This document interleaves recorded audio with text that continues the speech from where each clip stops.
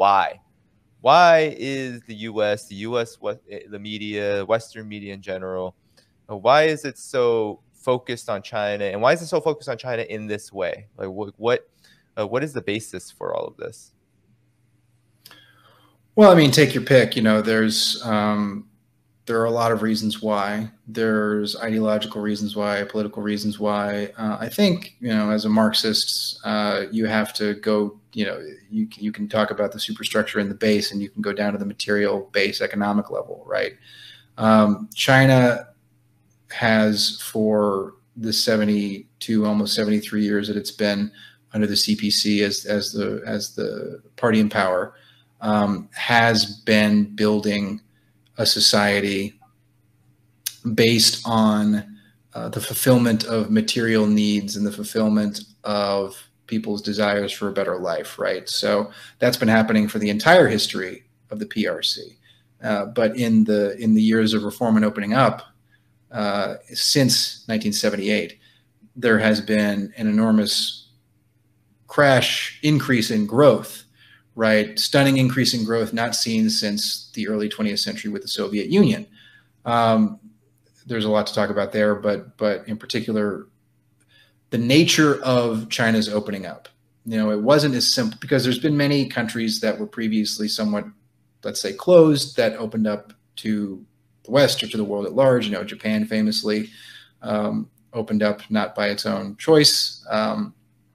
And China at first also was opened up not by its own choice, but by the occupation and colonial aggrandizement and enrichment by colonialism, feudalism, imperialism, so on. But in the modern history, this unprecedented growth came with its own rules that were written by China. China set the terms for its opening, set the terms for its introduction of foreign capital into its economy, right? It wasn't as simple as opening up the floodgates, letting everything and everyone in, and untrammeled commerce, untrammeled extraction of surplus value, untrammeled exploitation.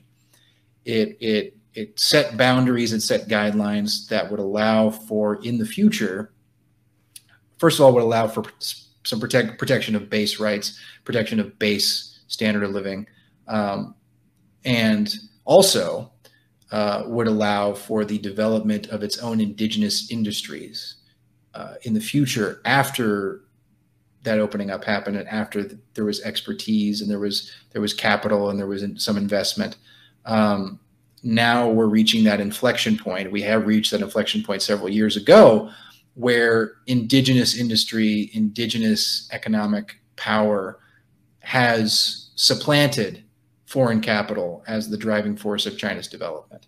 And because of that, because there is now a very palpable threat to economic hegemony on the part of the wealthy capitalist countries, and not only is it a rival in economic terms, but it's a rival in ideological terms, because there has been a continuity of government, a continuity of ideology through the Communist Party, despite the fact that the Communist Party has gone through many different phases and changes in its theoretical outlook and its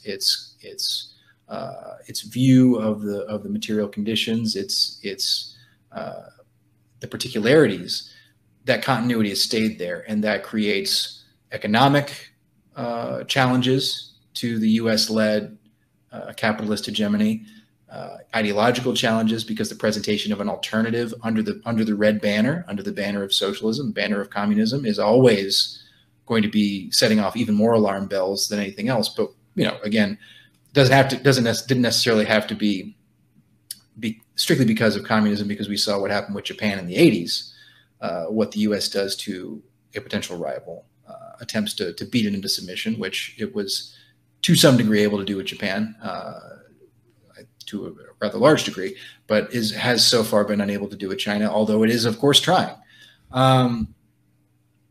So I mean, it's this dual kind of threat. It's not just that there is an economic alternative and an alternative for countries in terms of trade, where they don't have to abide by certain political and economic requirements for trade relationships. They don't have to privatize their economies. They don't have to rob the public coffers in order to fund financing from supranational bodies like the IMF or World Bank, or bilaterally. And there is a growing understanding that there is more than one way of doing things. And so any challenge to that extractive process, any challenge to that draining of surplus value from the imperial periphery toward the core, which happens in many different ways, and we can talk about that for hours, but any circuit breaker of that process, any potential circuit breaker of that process, is not to be countenanced or abided.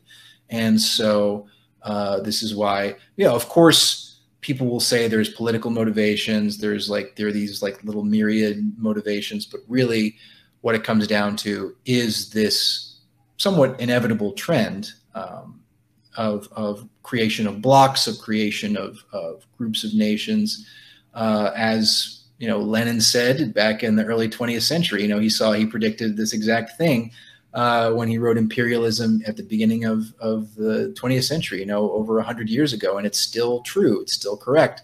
And Mao Zedong talked about it as well. Like these people were not wrong, and we're seeing the expression, the reality of these theories taking place now as these blocks are forming, as there are patterns of behavior that create these antagonisms. They have their roots in this desire for economic domination, which has its intricacies and its vagaries, but that is the bottom line. And so that's what I think the motivation is. So I will stop monologuing. Oh, this is great. I want to get your opinion, Jing, because, I would love to know what you think about why this is happening. I don't know, from you, from your colleagues, I guess what's the conclusion here? Like, why is China the subject of all of these attacks, in your opinion? I think China is the subject probably because China is now a rising power that indeed threatening this novel that Western countries or United States is writing about itself. It's China now. It could be other country if other country is the rising economy that poses as a threat to the United States. I mean, Western countries always accuse their enemy countries as doing propaganda, right? China is doing propaganda, Russia is doing propaganda, Iran doing propaganda. All these countries on the enemy list is doing propaganda. But if you really look at it, the master of propaganda is actually the United States. Because most people are programmed to hate communism or hate anything that these countries do. And you will, media or anyone say any ridiculous things that this country do, people will believe it. If you say any ridiculous things that North Koreans are doing, people believe it. Why? You have to think why. People are programmed to hate these things. I think I watched some Vox Pop. Like, I think most people cannot even point where North Korea is, where China is on a map. They don't know where you are. They don't know what your real culture is. They don't know who you are, but I know I hate you. This mindset is weird. So, before I was doing a lot of politics now, but when I graduated, started my career, second year of my career, I was doing cultural news because I don't want to do politics because I just want to be like doing light-hearted things to be happy because politics is really heavy. But then I decided to be more active on different platforms to really debunk all these lies, because all these lies, misconceptions, disinformation is piling up all these years. And as a Chinese who has been reading all this news all the time from Western media, I couldn't take it anymore. I remember I was studying journalism in the UK when I was in journalism school. When I read all this news on BBC or something, okay, I was upset, but I didn't triggered me enough to really call it out. But all these years, I see all this misinformation, all these lies building up. It's like, okay, now I'm a Chinese, I'm in China, and I happen to be a journalist that I can actually go to these places, bring different voices in. And my English is not perfect, but I can communicate with English-speaking people. So let me tell my stories to you guys, not just let some people with filters, with this biases to tell my stories. I can tell you about my culture, my country. But then you would think that your culture is being mentioned by this media all the time. You would think they are willing to hear you, but no, your opinion does not in line with their narratives. So they just label you, discredit you. This is very dangerous. I think I hope to bring more of these stories and more the voices here to more audiences in the West, because West media don't show that. So I just hope to bring different sides of these opinions to people. And I'm wondering, can I share screens as well, Danny? Sure. Yeah. I think there's that option.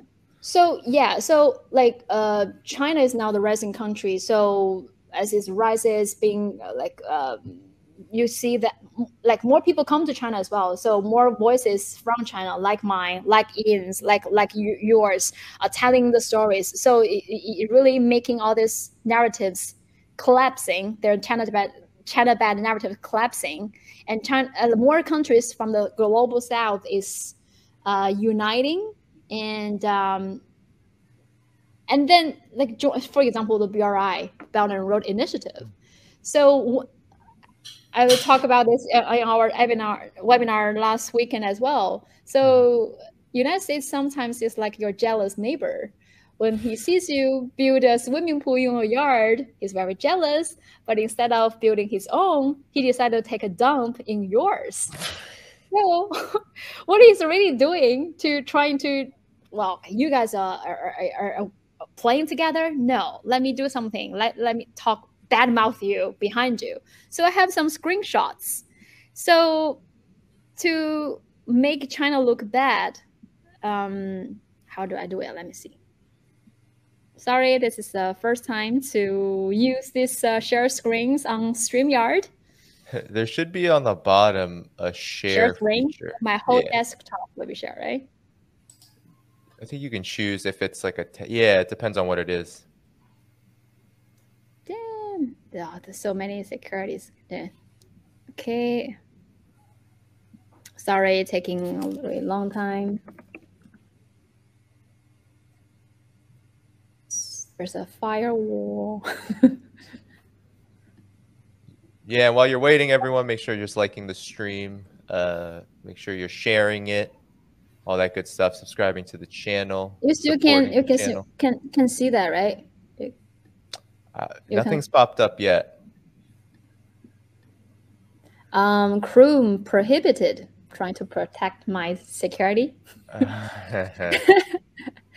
Okay, but I can maybe later you can add it on the video or something. So this is a bill. It's the United States passed a bill of this Strategic Competition Act of 2021. So hold on, Jing, is it a link or is it like a pic? Like what did you want to share? Because you could also just, if it's a link, you can send it in the private chat, and I could. Okay, I got a picture though. Oh, okay. Screenshot. Okay, picture. But I can also show you my Chrome. I can show you a link here. The story on the Herald, the Zimbabwe newspaper. Mm-hmm. Yeah, and I'll put that up when you're talking about it. Okay, so this is it. And also got some screenshot of this bill passed by the Senate.